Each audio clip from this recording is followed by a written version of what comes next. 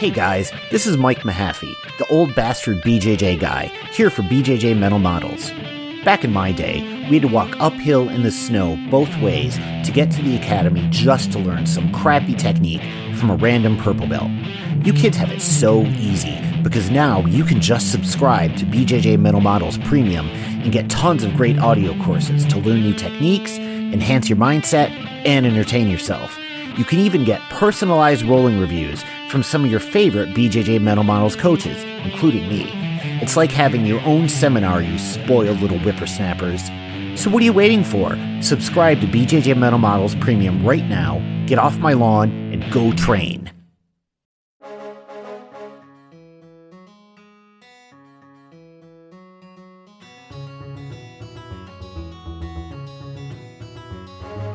Hey, welcome to BJJ Mental Models, episode 113. I'm Steve Kwan.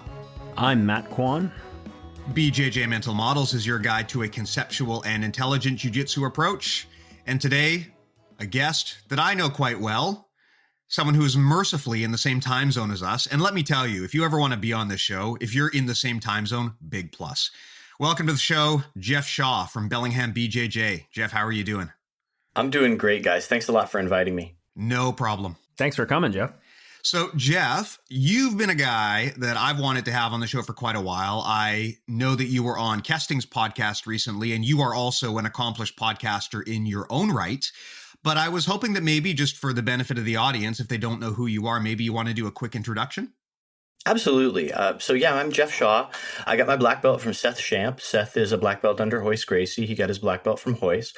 I started training at Triangle Jiu-Jitsu Academy in Durham, North Carolina. What's up, guys? Hope y'all are listening. The North Carolina Jiu-Jitsu scene is still really close to my heart, but I moved back to the Pacific Northwest a few years ago to start Bellingham BJJ. As you mentioned, I have a podcast called Dirty White Belt Radio. That's on hiatus, but we have a couple hundred of episodes, and I love podcasting as a tool for getting messages out to the community and sort of building community, which is one of the things I love about jiu-jitsu is building community around it.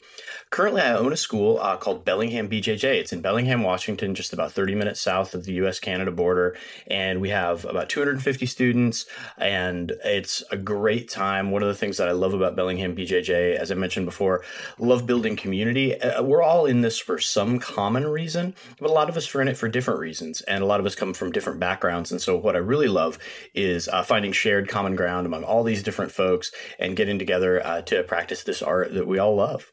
Awesome. And incidentally, Sweet. That's one of the reasons I wanted to have you on the show. I mean, you are, after all, as you said, the dirty white belt. And this is the episode for the total beginner, a topic that I am happy to cover. I would like us to have a discussion on jiu-jitsu for the total beginner. And when I say total beginner, I mean either the person who is stepping onto the mats for the very first time, or even before that, the person who is maybe intrigued by this jiu-jitsu thing, but actually has no knowledge of what it is. You know, odds are that most of the people listening to this podcast, probably like 99%, have a pretty detailed knowledge of jiu-jitsu. And we take for granted that even, like a one-stripe white belt, at that point, you got a pretty detailed knowledge of what this thing is. And you can explain it to people and explain the general gist of it.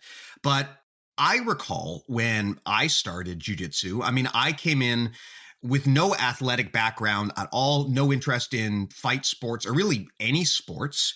I just had always wanted to do a martial art. I did some preliminary research, and after looking into the UFC, I came away with the impression that jiu-jitsu was a really effective art that aligned with what I wanted to do philosophically.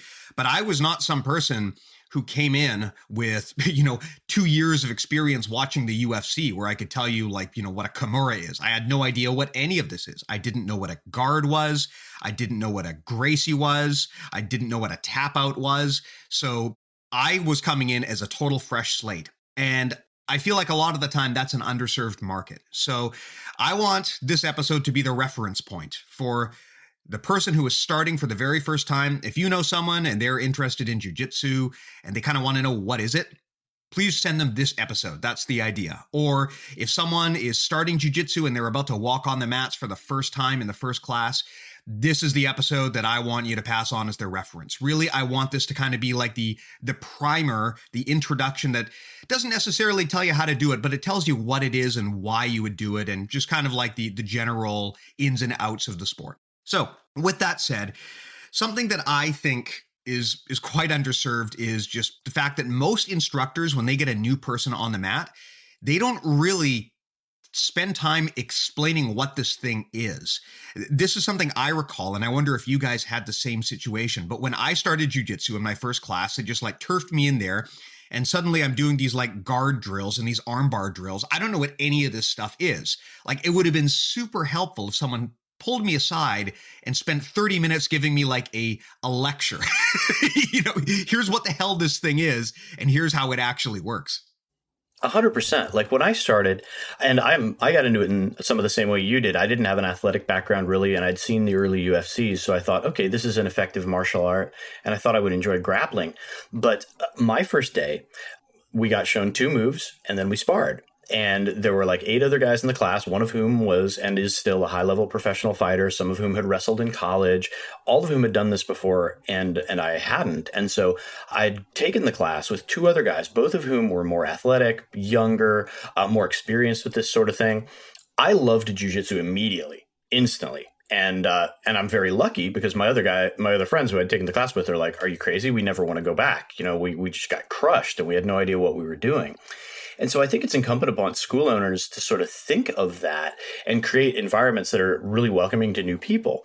And one of the things that I would say, and I'm glad that you mentioned this, Steve, about like sometimes folks, we assume all this knowledge. A lot of times people assume that people know what tapping is, and that's not always the case. So the spiel that I usually give new folks is that jiu-jitsu is a complete martial art that includes all the aspects that you would expect in a martial art: grappling, takedowns, throws, submissions, as well as striking, at least in the traditional self-defense jiu-jitsu that I learned and that I teach, but striking for a self-defense purpose.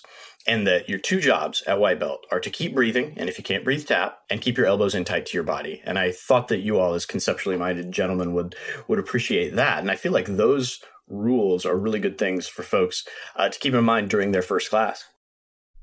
Yeah, Steve, I like what you said about how when you're brand new, you should it would be nice if you would get like a lecture or at least a 20 or 30 minute breakdown to sort of contextualize the things you're going to be doing. Because you're right, when you go into a fundamentals class, quite often the way they are taught is, you do your break falls, your shrimps, line drills and things like that. And you know that as a beginner, you're programming your body to do these movements, but you don't really know why they're happening or when they're going to happen. And I think it's important for instructors to, maybe the instructor can't do it, but maybe a senior belt or an assistant coach can kind of take on this role of taking the new student to the side and sort of saying, okay, like these are why we're doing these moves. And it's kind of hard to picture when you first learn a shrimp, when are you going to use a shrimp?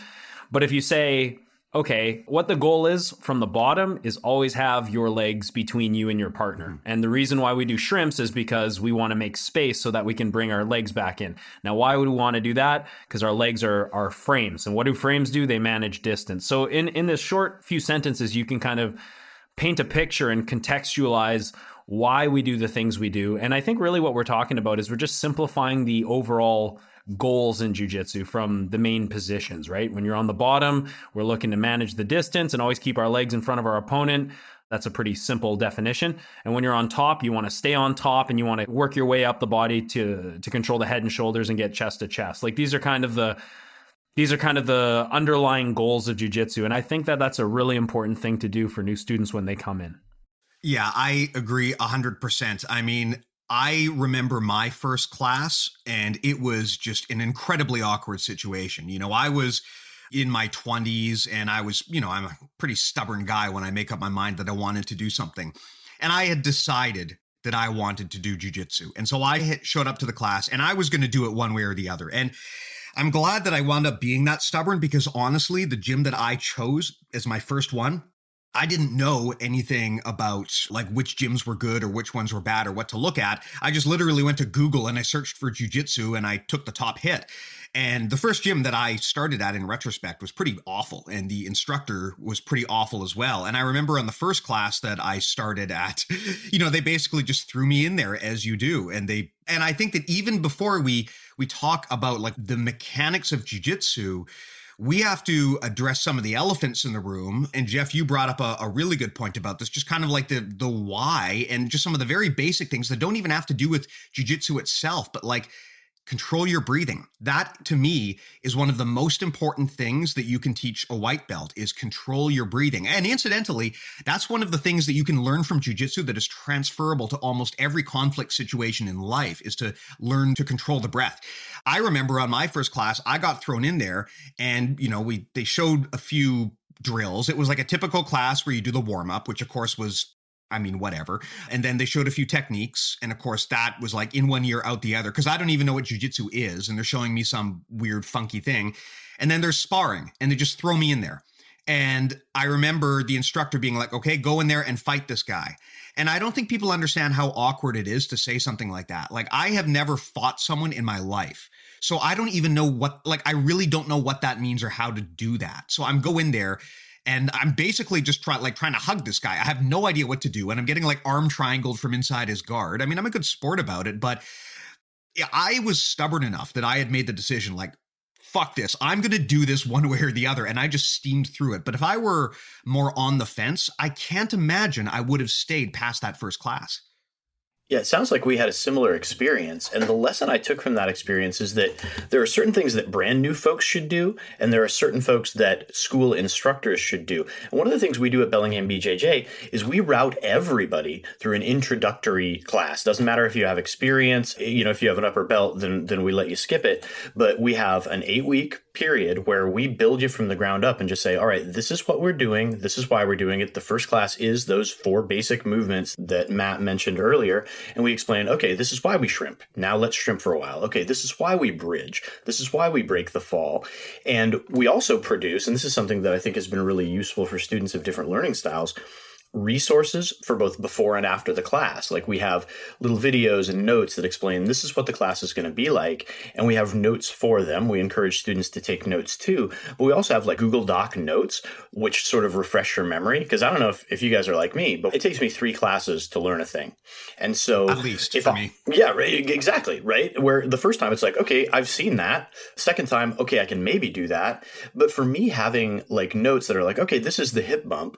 We do it when their posture is up. Here are the details to the technique. And then like, you're never going to learn all of the details, all the concepts surrounding a technique in your first or even your 5th class on something. So having resources for students to take away, I think is really useful. That's something that more schools should do. And I think in terms of new folks, you mentioned, maybe you went to a school that wasn't conducive to new folks at first. I think new folks should really get a vibe and trust the vibe, because I was lucky in that the school that, like I mentioned, Triangle Jiu-Jitsu in Durham, that was the perfect school for me. My instructor was the perfect instructor for me. The training partners were great, and so even though it was that environment of, hey, you've never fought anybody in your life, go fight that guy who's a professional fighter, and that was probably suboptimal, everybody was really great and encouraging and welcoming. And my instructor's attitude was really a good fit for my particular sensibilities. Not everybody's that lucky.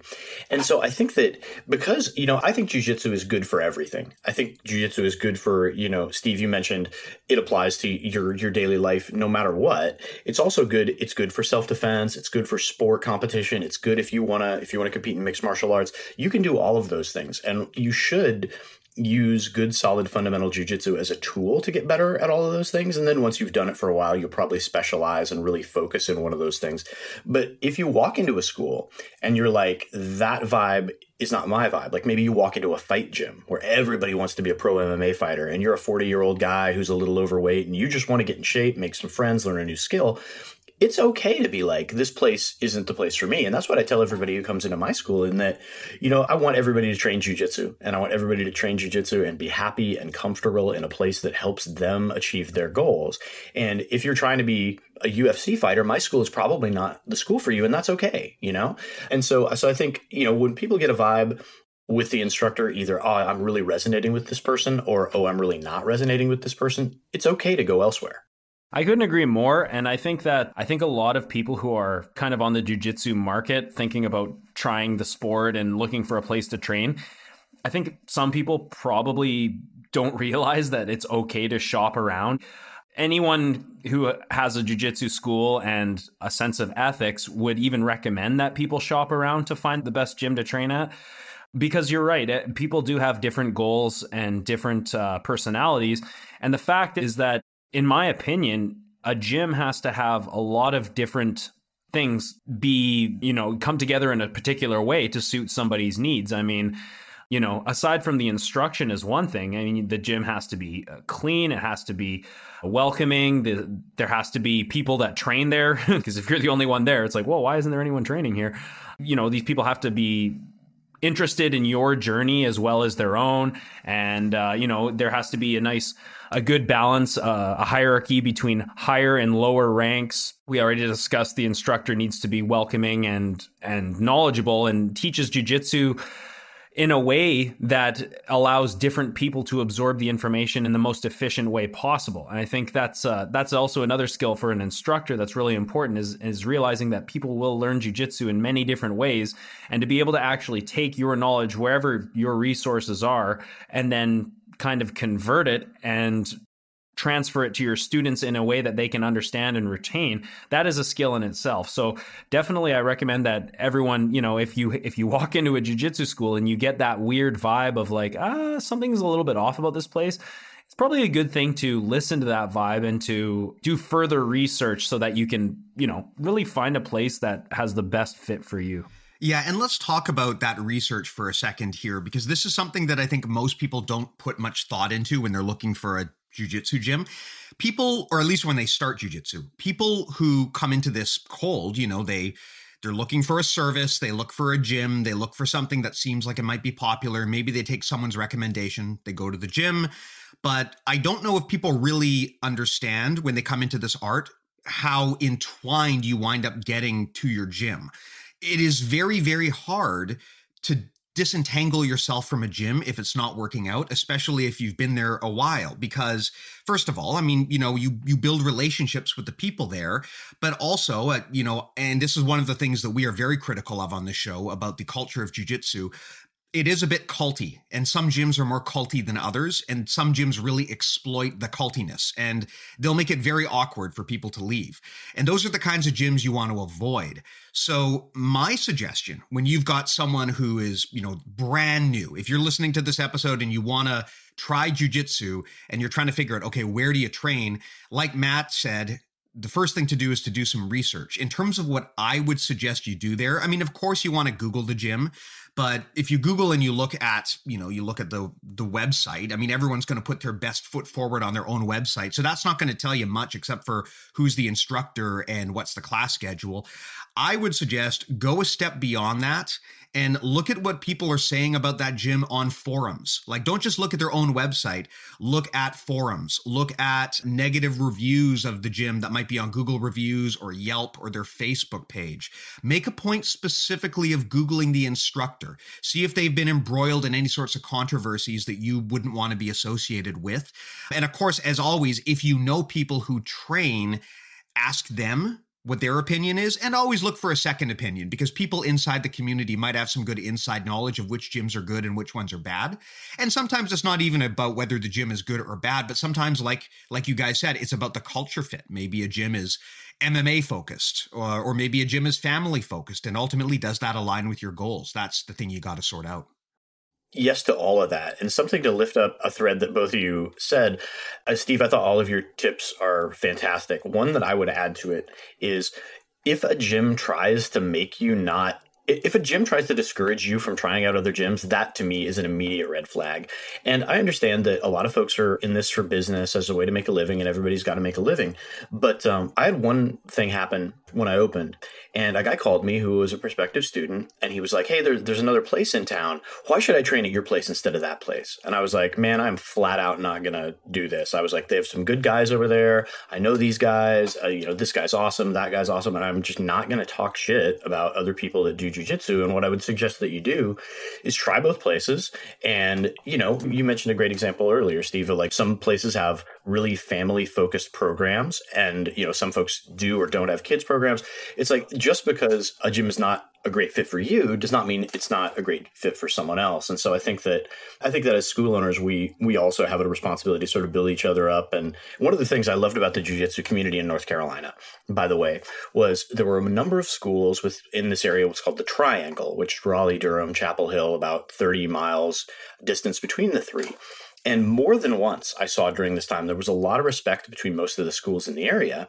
And so if a guy either exhibited an attitude problem someplace or had got into a personal conflict with somebody there, and this happened both at my school and at other schools, it happened in both directions, they would recommend one of the other schools in the area, and the instructors would talk and say like, hey, this guy, he really wants to compete. And we're a gym that is more family focused, fitness focused, and it's frustrating him because he's going too hard in rounds and he's getting angry with people and they're getting angry at him. He should try your spot. And, I know that that's not always realistic, but I think we should make it realistic. Yeah. I agree. And I think that, when you're talking about people who maybe take this like ultra seriously, something else to bear in mind that I have noticed when you're shopping around for gyms, if you go to most bio pages for an instructor, the bio page is going to go on and on about this, your instructor is a 5-time world champion and a 14-degree black belt under Bob Gracie or something like that, right? I mean, usually it's about talking up someone's competition record. And I think actually that's a major blind spot for the sport. When I came into jiu-jitsu, I didn't know I had no idea what a Gracie is. I remember people telling me like, this is a Gracie gym. And that was part of the sales pitch. And I'm thinking, what the fuck is a Gracie? Am I supposed to care about this? Is this supposed to impress me?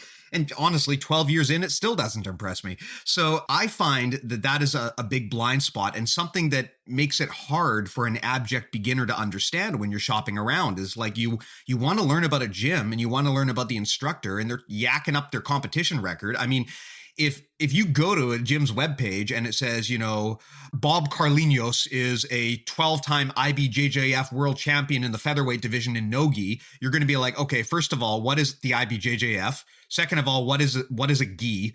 Third, what is no-gi?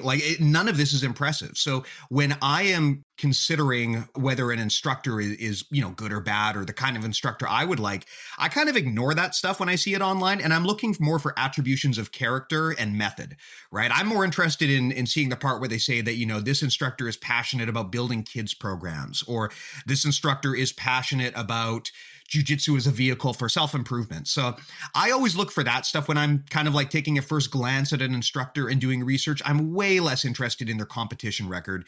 Being a good competitor does not equate to being a good coach. Yeah, this instructor has no sexual assault allegations. Yeah, unfortunately, that is maybe one of the things that you need to look at in this day and age. It's true. It's all too prevalent. And there's a particular team that has a lot of these issues. But I think, Steve, you're definitely right about learning about your instructor, not just their credentials. I mean, that is important, probably more important if you're wanting to compete, even though having an instructor with lots of credentials doesn't necessarily make them a good instructor. But you're definitely right. Depending on your personality and your goals, I mean, you're going to want to align with a gym that has those same values, those same missions and visions. And if you find yourself in a gym that doesn't fit, like you said, the example you used earlier, where if you're a middle-aged person, you're not athletic and you're just looking to make friends and socialize and learn some self-defense, you probably don't want to go into the fight pit with all these guys that are going to kick your ass, right? And I think people just need to realize that when they look for gyms, be selective and really do your research before you commit to one thing, because the worst thing you want to do is go to a gym and you sign up and then you get locked into a contract, possibly depending on their system that they use to build contracts, and then you can't leave. That's why actually, I don't think I've ever really discussed it, but our contract is very transparent at our school, and we don't lock people in at all. You can leave at any time you want. And I think it's important as an instructor to build that kind of transparency with people, to show them like, I'm not trying to scam you or anything. Like, if you don't want to train here, I don't really want you here, instead of literally just trying to get as many members as you can coming through the door. I could have said those words verbatim, Matt. Seriously, we don't do contracts at all for exactly that reason. I want people in the academy that are excited to be there, that are on the same journey, that are like, we're all on the same team. And if you don't want to be there, I definitely don't want folks there. And so we've given some advice about from a school owner perspective and from a new student perspective, and to get a vibe and trust that vibe. One other thing that I'll mention is like after you have, let's say you have found a school and you go in and they let you watch a couple classes, which is something we do. I encourage folks, if they'll let you watch class. You'll definitely get, even if you're not ready to train yet, go watch a class because you'll definitely get the impression of like, are these people having a good time? Are these people that are committed to each other's success? Or are they, is everybody smiling? Are they learning? Even people that don't know anything about jiu-jitsu, you can watch a class and get a sense for, is this a group of people that are happy to be there, that feel like they're progressing? And then once you make that decision that like, yeah, this is a good environment for me, I would advise new people to be patient and sort of make a small time commitment to themselves. Like it's part of the reason that our intro program is either a 4 or an 8 week program, depending on how we're running it. Because if you tell people, hey, jiu-jitsu is a lifelong journey, which it is, and you'll never know all of it, which you won't, that can be overwhelming and intimidating for new people who are like, but wait, am I not going to like get good ever? And I think if folks have patience, show up to class, learn the basics and the fundamentals, and just say like, you know what, I'm going to try this for a month. I'm going to try this for 2 months. You absolutely will be able to see progress at the end of 4 to 8 weeks. And, you won't be tapping upper belts or anything like that, but you'll see that like, oh, wow, I understand how these moves fit together now. Oh, my body is moving more efficiently than it was. Oh, I'm in better shape. I understand how to shrimp effectively. And if you are seeing that progress, that's what gets you hooked, right? And keeps you coming back. And if you're not seeing that progress, maybe the school isn't the right school for you after all. Yeah. And I think that the bit that you're mentioning about how you don't just throw people in there and just have them basically just regurgitate techniques, the layer where you actually give them some context and explain why, onboard them properly, I think that makes all the difference. I mean, we forget how weird jiu-jitsu actually is to the layperson, right? I mean, it's probably a little bit more normalized now because of the prevalence of the UFC, but we got to remember, even the UFC, like not everyone watches it. Not everyone knows what it is. I remember one time I was doing an intro private for 2 young women who were friends, and they came in and, they wanted to learn some self-defense. And, I basically started them off and started showing them the various positions and talking them through it. And I had to be like, look, okay, this position is called the guard, right? You're on the ground. I've asked your friend to wrap your legs around you and hold you down. And I'm going to take a minute to acknowledge the abject weirdness of this, right? Like this is a very, very strange thing to just ask a stranger to do, but here's why. And so really the goal of the first class was to kind of explain to them in detail why we're doing this, right? It's kind of weird to tell someone like, okay, I just want you to take this person and just like aggressively hug them, right? It's much more important to explain like why we're doing this because, most people when they come, especially from my age bracket, right? We grew up thinking that martial arts were Jean-Claude Van Damme and Bruce Lee and Arnold Schwarzenegger. And a lot of people are going to come into a jiu-jitsu class and be like, where are the punches and the kicks? And this is something that I think we need to prime people about and explain to them like, look, yeah, this is weird. You're going to have people wrapped around you and hugging you. You're going to have people trying to cut off blood to your brain. You're going to be, if you're claustrophobic, you're going to have someone squishing you. People might be sweating into your eyeballs. Like it's going to be a little bit gross. It's a very close contact thing. Believe it or not, you get comfortable with it. But here's why we do everything we do. I think that's a much more gentle process and a much more respectful process than just turfing someone into the deep end. One of the things I always say is that jiu-jitsu is counterintuitive and movements are counterintuitive. You mentioned a lot about, you're going to be in uncomfortable positions and situations that you wouldn't find yourself in your daily life, right? Like there's a person on top of me sweating into my eye. But additionally, one of the things that I always tell folks, because it can be frustrating if you've never shrimped before, if you've never bridged, if you're learning a technical stand-up. And what I always tell folks when I frame those techniques is these are counterintuitive movements that we do in jiu-jitsu for specific purposes. And it's okay if you're not good at them at first because you would never do something like this in your daily life. When do you shrimp in your daily life? When we stand up, which is another one that I think is really important, particularly from a self-defense perspective, the break fall and the technical stand-up, what we call standing up up with base, I think are two of the most important techniques in jiu-jitsu, just because from a self-defense perspective, they're the ones that are going to make you the safest. But if you've gotten up one way your whole life, I'm sitting on the ground and now I stand up, and now suddenly, wait, now I'm going backwards. This is strange. And so setting that level of expectation that, look, we're building new neural patterns here.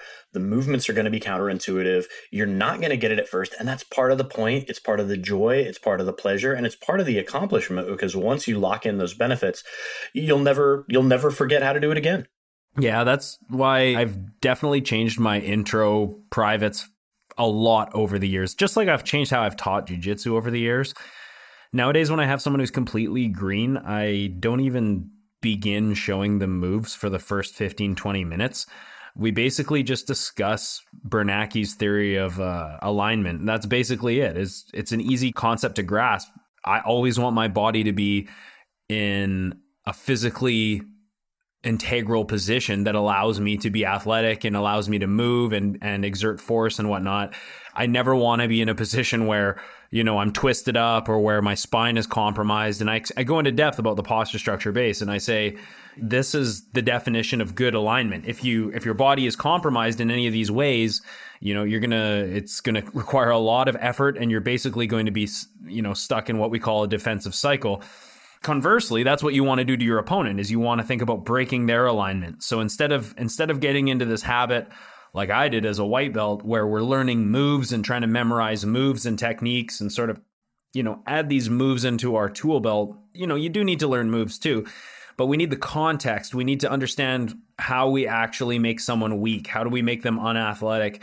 How do we maintain the integrity of our body positioning at all times? And if we can always have that in the back of our mind, I think we have a much sturdier foundation than just, okay, we're going to do an armbar from closed guard. We're going to do, this is what a kimura looks like. This is a triangle. Because if you teach a triangle to someone, literally just the triangle, you're going to leave out a huge portion of the underlying reasons why the triangle can be effective and why the triangle can fail. So I always start my beginners with that posture structure based spiel. Yeah. And for those who don't know what we're talking about here, I would suggest rewinding to episode 50 that we did with Rob Bernanke, where we go into this in quite a bit of detail. We also actually talked about it in episode 1, just because we thought it was such an important topic that we would lead the whole podcast off with it. But we kind of did a reboot in episode 50. So if you don't know what we're talking about, that's where you go. I agree 100%. I think that a mistake that we all make, both when we start as students, but also the mistake that a lot of people make when they're teaching, is we think it's just all about a bunch of techniques, and we're all technique hunters to begin with. If you're getting stuck on the bottom, you want to know what's the perfect escape or what's the perfect sweep from here. But in reality, I think that if you're a new person, the techniques are almost irrelevant out of the gate. It's better to think about why you're doing this. And Matt's got a good point. Like I generally like to say that, look, don't worry too much about the 12 steps to doing an omoplata if you're a new person, right? What you should be worried about is keeping alignment. And that means keep your spine strong and not twisted up. Don't let your neck get twisted up. Keep your structure strong, meaning don't let the guy grab and screw with one of your arms or legs. And keep your base, meaning you have the ability to move around still. You have the ability to absorb force. You have the ability to generate force. If you do those things and you control your breathing and you're loose, probably you're going to get a lot better a lot faster than if you're just frantically trying to remember every single technique that gets thrown your way. Yeah, I start all my introductory privates with the Dolph Lundgren voice from Rocky IV. I must break your alignment. I don't, but I'm going to start, In all seriousness, though, Steve, since you and I had a conversation on the Mental Models Discord the other day about teaching concepts versus teaching techniques, I've done a lot of thinking about this. And here's how I think about it. I think that it's almost a bell curve, or at least this is the way I approach. And, like you, Matt, I've changed the way I teach a lot over the years. And so I'm always trying to get better at conveying information. But the way I do it is I feel like I'm about 20% concept, 80% technique for new people, in that I teach very few moves to new people. I'm happy to talk about that particular methodology, but basically I'm here's a move. Here's the reason we do the move. Now here are the specific details of the move. Let's drill the move. And so we spend about 20% of the time talking about, okay, here's how we keep our spine in alignment. Here's why we do it. Now here's a move where we do it. Let's drill that move. Then as people get better, and I would say at blue and purple belt, it starts to shift. And so now it's more like 50-50 concept and technique, where you're like, okay, you understand, maybe not perfectly, but you understand implicitly that I want to keep my spine in alignment, that I want active toes, that I want posture, that I want hips forward. Now let's branch out and explain all these different ways to apply these techniques in these more advanced positions like the omoplata or like certain open guards that you would not necessarily teach a white belt. And for me, purple belt is sort of the line of demarcation, like at least the way it is in our association. And for me, like that's the sort of serious major promotion belt where if you get a purple belt, I expect you to earn a black belt one day. And at that point, it becomes very conceptual. By the time you've earned a purple belt in jiu-jitsu, you should have a lot of the main concepts really well internalized. And at that point, we start talking about, okay, and you know all these techniques, right? And you're not going to learn like a zillion more techniques. But now we're going to learn how to apply those concepts in all these different ways of like, hey, I trap a post. Here's how that applies to this technique I already do. And so it's almost like a curve where we start 20-80, then 50-50. And then by the end, for me, it's probably like 80-20. Yeah. I'm inclined to agree. And I should probably clarify the thought earlier. I think that the best approach to jiu-jitsu is you take concepts and you take techniques, which are really just a technique is just an individual application of a concept or a series of concepts. And then you kind of attack from both ends and then you meet in the middle. And if you just do one way versus the other way, you're probably going to stunt your growth. The way that I like to equate it is if you want to teach a kid how to speak, right? Like you've got a very young child, you don't sit them down when they're 1 year old and start explaining grammatical structure to them, right? You give them words. And you get them to memorize them so that they can get their feet wet. And then you give them a few more words and a little bit more complex.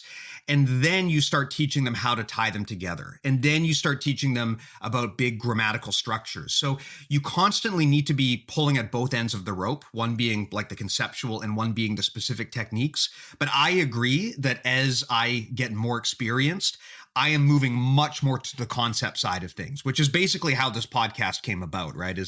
Really, I think that at the black belt level, you're probably going to be thinking a lot more in terms of concepts because you've internalized so many of those concepts that you can do very complex motions without really needing to think about every step in the same way that say a white belt would.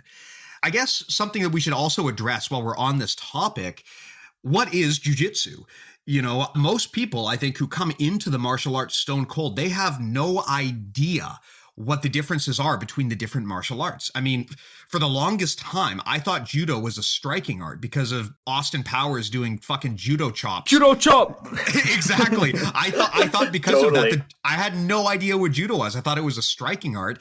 And everything that I had ever seen in terms of like Hollywood, it taught me that the way to fight someone was you punch them in the face or you kick them in the face. It never occurred to me that you would want to throw someone and wrestle them to the ground. It never occurred to me that you would want to submit someone. Like that was just such a weird thing. So I guess the question is, when you got someone who's coming in stone cold, I mean, do you give them kind of an explanation of like what jiu-jitsu is and how it's different from the other arts? I do. I say that jiu-jitsu is a complete art of self-defense that includes striking, grappling, takedowns, throws, and a philosophy of self-defense. I also say, and this may be a topic for a different podcast than brand new folks, I think these days there are more jiu-jitsus than there are jiu-jitsu. But the reason that I think that, and this is the spiel that I give to the new folks, is jiu-jitsu is a complete martial art. Once you get a blue belt in jiu-jitsu, at least from our school with our curriculum, you should learn something to do from every major grappling position, including standing. You should learn to defend things like strikes, things that are the most common situations you're going to encounter in self-defense. And you're going to have a really broad-based understanding of that. And so the one sentence elevator pitch is, it is a self-defense martial art that is rooted in grappling techniques. But there's a lot more to it than that, at least for me, because I think jiu-jitsu is kind of a metaphor for life. But one thing I also say, and this is something I fundamentally believe, is that once you learn those fundamentals, I think learning the basics is something that serves you well, regardless of what your goals are. If your goals are just fitness and fun, if your goals are competition, like sport jiu-jitsu, if you want to fight, MMA, You have to learn the fundamentals. You have to learn the basics. Everybody needs that good grounding. Now, once you've learned those basics, right, and you've trained jiu-jitsu for a few years, and you've learned that blue belt curriculum really well, now you may choose to specialize based on your goals. Like maybe you couldn't possibly care less about competing in a jiu-jitsu competition, but you'd like to feel more confident walking down the street. Maybe you don't ever want to get punched in the face in a combative situation for MMA, but you might really like to, lose weight, get in shape, all that sort of thing. You can start to build your jiu-jitsu off of that base. And so learning jiu-jitsu is kind of like a pyramid, right? Where you have to build a strong base for the pyramid. And that's what I think of when I think of jiu-jitsu. It's sort of funny. Like the other day, my wife and I took one of these online classes where this lady who's a cartoonist teaches you how to draw a llama. So I learned how to draw a llama. And I started thinking about jiu-jitsu in the concept of art, because jiu-jitsu is an art. You can be an artist that focuses on so many different things, right? You can draw realistic stuff. You can draw cartoony stuff. You can have a particular focus. You can be a comic book artist. You can be a fine artist, but you still have to learn those basics. And I think the same principle applies to learning jiu-jitsu. Yeah, 100%. I feel that when people get started on jiu-jitsu and they come in for the first day, like you said, there is a bit of confusion about the martial art, and people usually come in because they want to learn how to defend themselves. But as you train more and more, like you said, jiu-jitsu kind of becomes like a vehicle for learning how to live. You can get a lot out of jiu-jitsu in ways that you wouldn't expect. I mean, I remember, and I've talked about this on the podcast, it's common for executives to talk about, the art of war and how they applied those lessons to business. And I used to think that was such BS, but actually now I see it, right? There's a lot of things that you can learn from jiu-jitsu that it teaches you like micro lessons at a very small, discrete scale that you can apply up to much bigger topics like strategy or personal relations. It's very powerful in that way. In terms of how you define jiu-jitsu, actually, Rener Gracie had one of my favorite explanations for jiu-jitsu. And I think it's a great way to separate jiu-jitsu from the other martial arts. Now, he basically says that jiu-jitsu is the only true self-defense martial art. Every other martial art is about self-offense, which I think is actually a really clever way to put it, right? With most martial arts, you're trying to inflict so much damage on your opponent that they're no longer able to fight. Whereas jiu-jitsu is more about absorbing the incoming force and de-escalating the situation through control. And the ideal outcome in jiu-jitsu is the opponent gives up of their own volition. So it is really, truly the only self-defense martial art that I am aware of.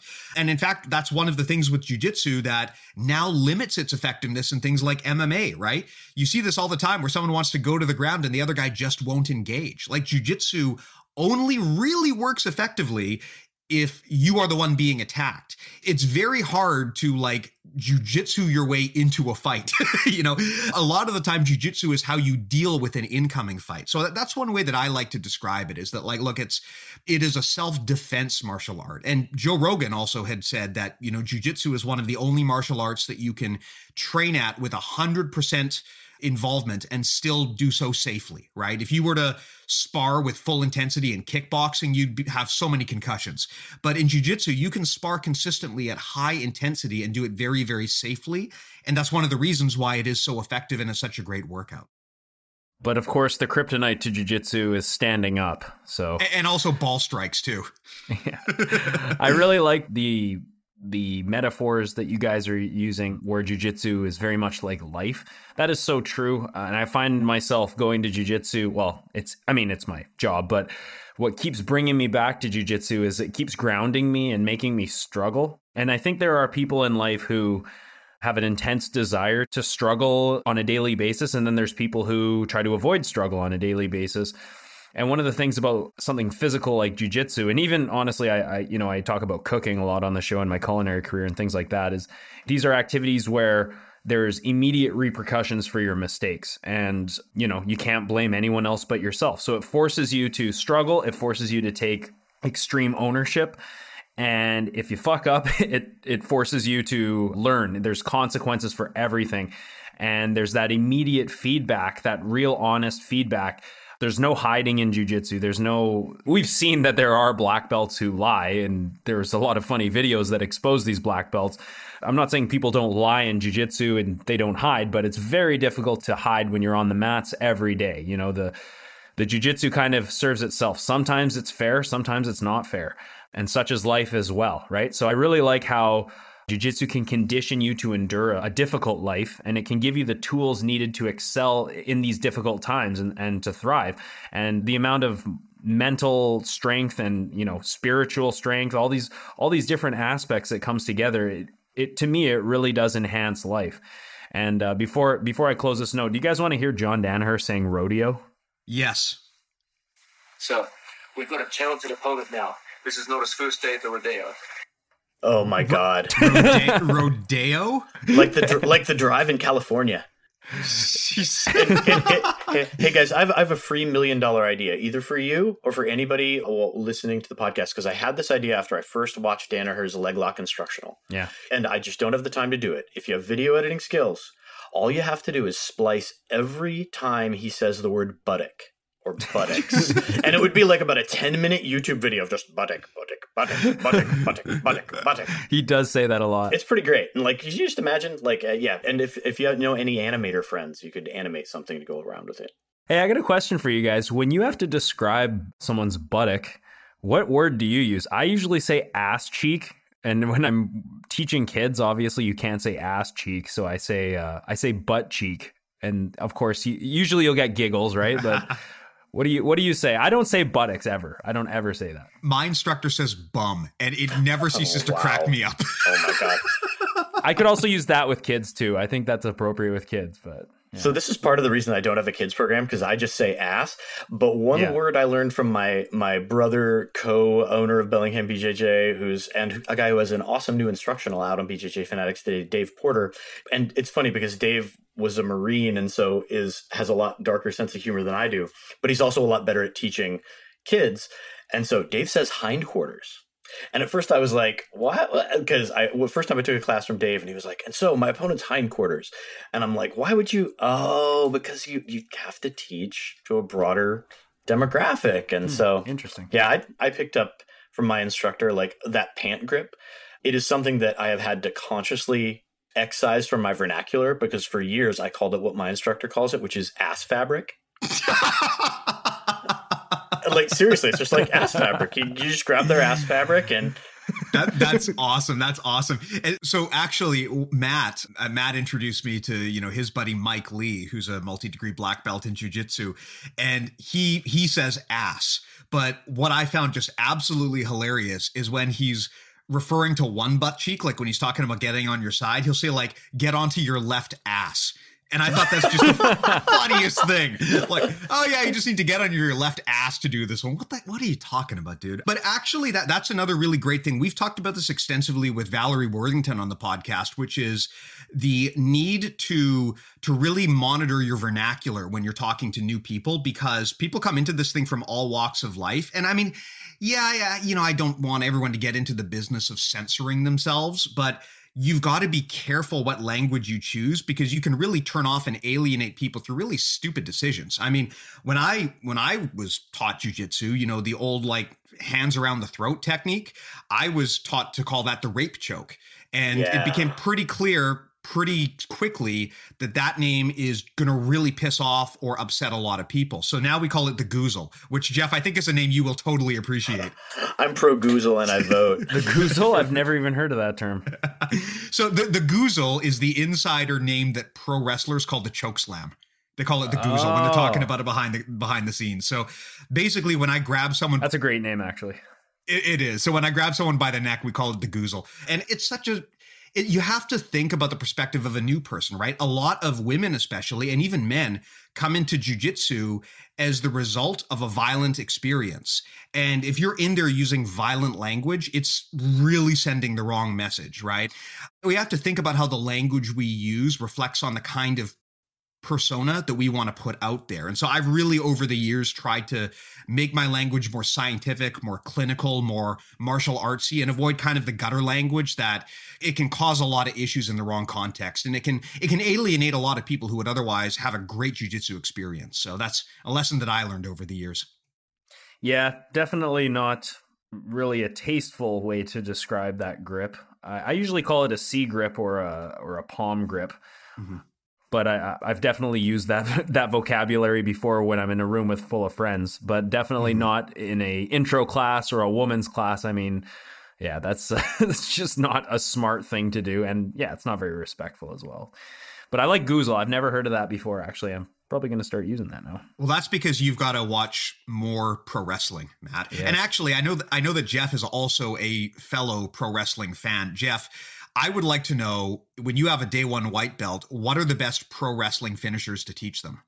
Oh, that's a great question. I'm tempted to do the Lance Storm half crab simply because that's a legit move. Right. And you can just go like straight belly down ankle lock from there. Yeah. But I don't know. Like yeah, wow, that's a good one, though. Yeah, we need to install some turnbuckles so I can do the Randy Savage off the top rope flying elbow smash. I have elbow dropped a guy before in jiu-jitsu. Like, I got him to the floor, and he did not get up fast enough, so I just straight up elbow dropped him. I have also attempted to RKO someone from Turtle. That did not work. I have successfully tapped someone with a sharpshooter. Oh, the Holy Grail. Yeah. I think one time I even got someone with a figure 4, but it was like a white belt who had vertigo, so I don't know if it's much of a brag. I think it's a rule that if you sharpshooter someone and they tap, you own their soul forever. Yeah. I would say the Kurt Angle ankle lock, but, they could just turn out with their hips. Well, but Kurt Angle's got that awesome 2-stage finisher, right? Because he's got the standing ankle lock, which obviously you can get out of. But then when he grapevines the legs, it's like instant tap. And that you could, like with a few adjustments, that could be a totally legit finisher. And besides, Kurt Angle's a shooter, man. I'm not going to tell Kurt Angle he doesn't know how to fight. Not at all. Although I will say, embarrassingly, I did try to iron claw somebody at a white belt. Well, you stuck your fingers into their stomach? Oh no, not the Texas Tornado style iron claw, like the face, the Baron von Raschke iron claw. Oh wow! I think we've lost most of our audience at this point, but honestly, I'm okay with it. One of my white belts tried to mandible claw me, and I was like, yeah, no, fingers in the mouth. I draw the line. Well, you could just bite their fingers off. I mean, I guess that's also an option, but that might be bad for your insurance. Well, maybe this could be actually segue into actually that's desperate to get off this topic. A useful topic, a topic that's actually of use to our listeners. What about the white belt who walks into a jiu-jitsu school and yeah, maybe they've seen UFC or whatever, but like there's no etiquette. Like they don't understand the do's and don'ts of class. Like, it's very likely that if a white belt ends up in someone's closed guard, they might stand up and just slam them to the floor. Like, how do they know not to do that? How do they know that that's not acceptable? They're in there fighting for their life. This obnoxious asshole is wrapping their legs around them and not letting them escape and constantly attacking their neck and, trying to rip their arms off. And they don't know what's right and what's wrong. So you'll see stuff like that. You'll see, spazzing out and all types of etiquette that is just not really, it's not a good way to make friends in the practice room. So like, Jeff, do you tell your brand newbies, like, okay, there's a few things that we don't do in here, no fish hooking, no slams, things like that. Like, how do you set the tone in terms of etiquette for someone who's brand new off the street? That is a great question. And my feeling is prevention is always better than addressing the subject, although I'll talk about both.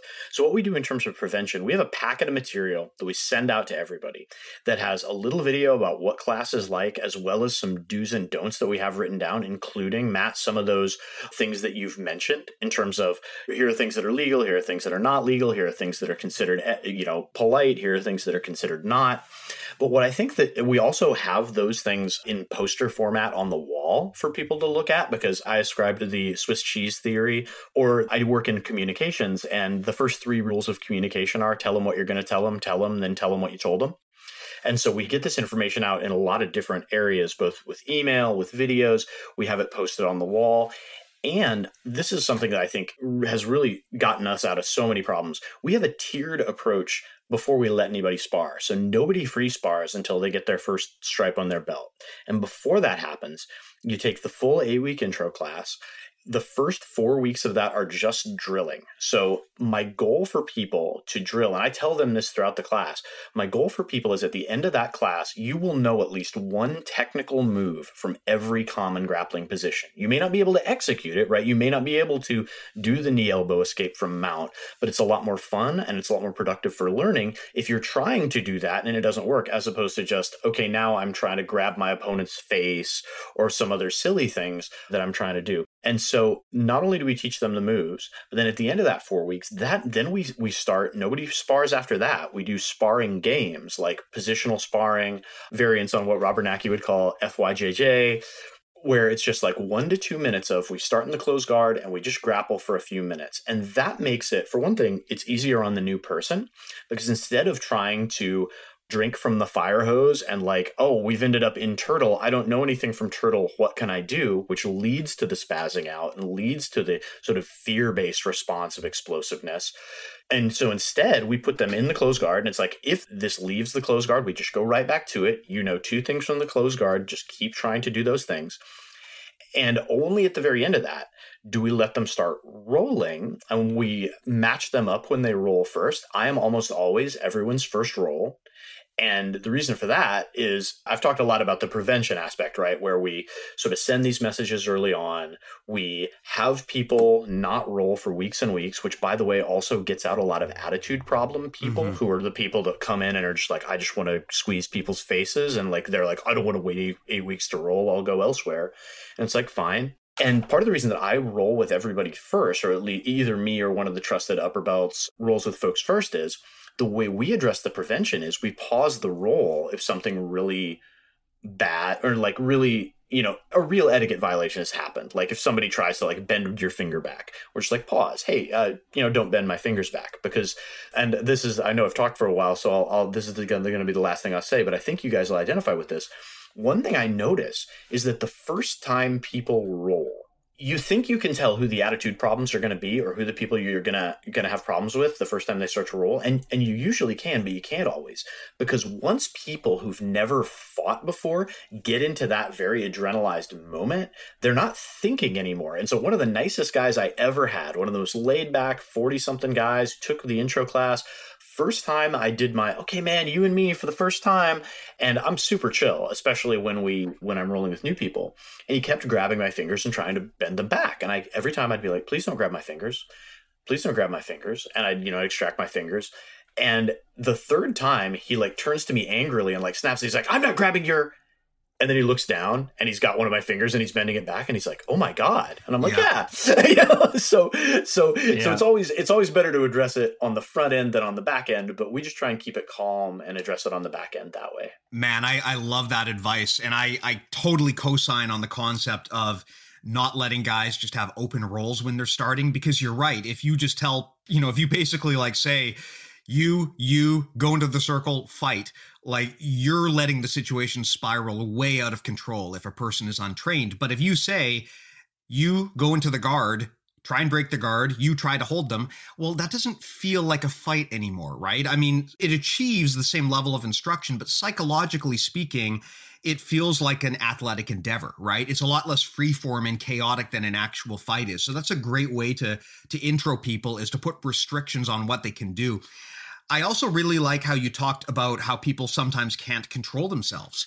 And this is something that we often, I think, lose track of. We think that it's going to be these meatheads who come in and they just want to bang and they're going to be the ones who cause trouble. And that's going to be the case.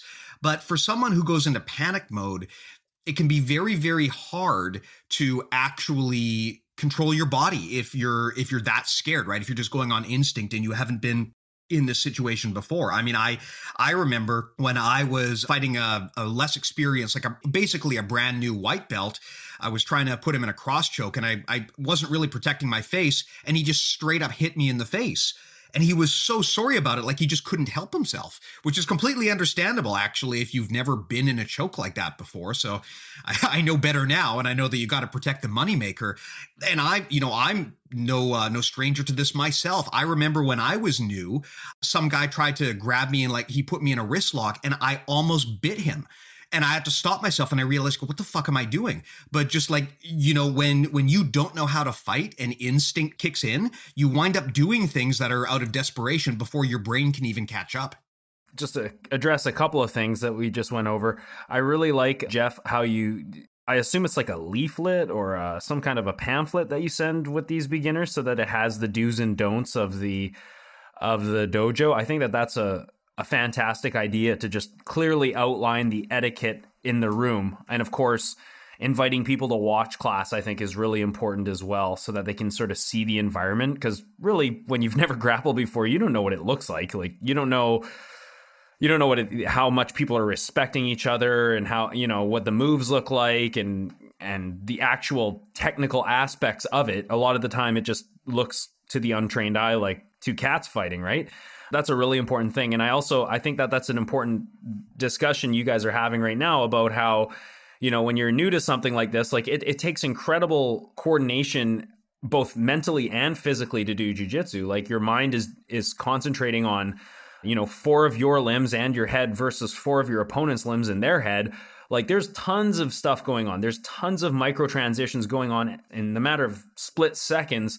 And it's very easy when you're untrained to just kind of fall back into that primal animalistic fight mode where, maybe you are grabbing someone's fingers and you have no idea. Or maybe, I can speak from experience. Like, I was on a guy's back when I was a blue belt. I was in, he was on his side. I didn't have the full back, and he just completely spun into me and elbowed me right in the nose and broke my nose. And because I had my head in the wrong position. Honestly, I should have anticipated him being green and realized that even though it's training, his instinct are telling him that you're fighting for your life right now, and I got to get out of this position. And so, it's very difficult for these beginners to come in and be able to control themselves and have a goal of what they're doing and to do it in a safe manner. They got to fight for their life, and they have to be polite at the same time, and they have literally no idea what they're doing, right? So we kind of have to sympathize with them. And I think that a great way to sort of, like you said, be preemptive and sort of prevent situations rather than addressing them as they happen is giving them like a booklet or a list of expectations for when you train, so you can keep each other safe and you can keep everyone happy in the training room. Yeah, most definitely. And I love the way you put that. And because I've had things like that happen with the elbow in the face. And if there are newer folks listening to this and like wondering what it's like, I would also say, hey, look, forgive yourself. Everybody who does jiu-jitsu has a story about how, like, I did this thing that was too fast and hard and I popped a guy in the mouth. It's not that big a deal. Learn from it and move on. And one thing too, like, we have all of our resources pretty much up on the Bellingham BJJ website, but I always make all my resources. I keep them in Google Docs. I make those available to other school owners. So if anybody who's listening to this is a school owner and wants to like see how we run our intro program, who wants to see the curriculum or the expectations documents or anything like that, just send me an email. I'd be happy to send it out, or maybe you guys can post it in the show notes if you want. I really feel like we're all in this together, and like we all get better when we all get better. And that's true of us as jiu-jitsu practitioners, and it's also true of us as instructors and teachers. And like, I know I've learned a ton from school owners who've thought a lot about, how to run successful programs, which has made me, it was really helped me improve. So I listen to Keenan's podcast sometimes. One of my good friends works with Keenan down there. And Keenan Cornelius, obviously one of the best sport competitors ever, one of the best sport athletes in the world. And when you're a competitor, that's kind of your exclusive focus, right? You have to, like, if you want to win the world, you have to be focused on that goal completely and exclusively. And so now that Keenan has his own school, Legion American Jiu-Jitsu down in San Diego, he's teaching a lot more white belts. And he told a story on his podcast with Josh Hinger, where he was teaching just a few basic moves to white belts. And he was like, so I was teaching him how to break a collar grip, and he just punched me in the face. and Keenan was like, and Keenan just reacted, and he's a calm guy. So of course he didn't get mad, but he just reacted with shock. And he's like, I had these experiences when I was rolling with these new white belts, and I was like, I can't even do what I would consider jiu-jitsu. I just have to do self-defense against these guys. Mm-hmm. And it was wild to me because I was like, yeah, man, I've been teaching brand new folks for years now, and that's just the thing that happens. But it was kind of interesting to listen to him sort of have that experience for like after all these years of fighting with like the Meow brothers and Lucas Lepre and stuff. That's like, it's a white belt that punches you in the face. Yeah. Well, awesome, man. And you mentioned that people can reach out to you to get this stuff. If someone wants to find you, learn more about you, get in contact with you, how do they do that?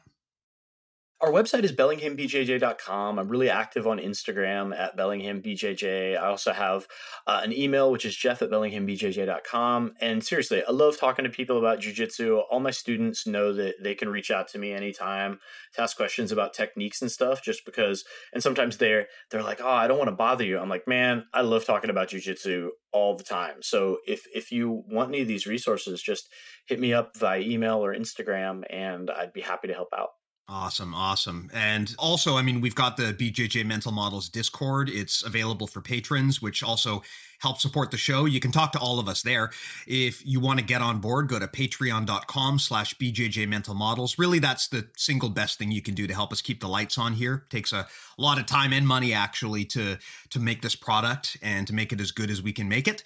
So again, we really do appreciate your support. There's a lot of extra perks for patrons, such as community access. Matt and I will narrate and review your rolling footage, premium content. So again, that's patreon.com/BJJ Mental Models if you want to help us. And thank you in advance if you choose to do so. Jeff, thank you so much for your time, for stopping by. Really appreciated this chat. I hope it's an awesome resource for anyone who is either trying to explain to their friends what jiu-jitsu is, or someone who's trying to like get psyched up to go to their first class. I hope that this episode gets forwarded off to some people and is helpful. Any closing thoughts before we put a bow on this?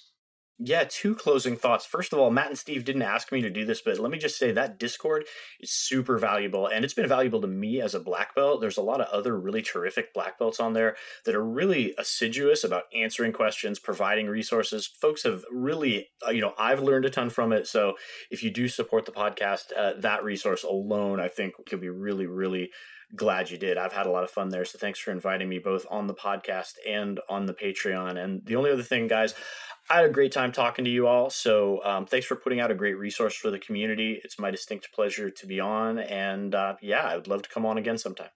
That was great having you, man. Thanks so much for coming, Jeff. Yeah, and next time we can do what we should have done this time, which is a full episode just on pro wrestling submissions. Absolutely. Matt, you'd be in for that, right?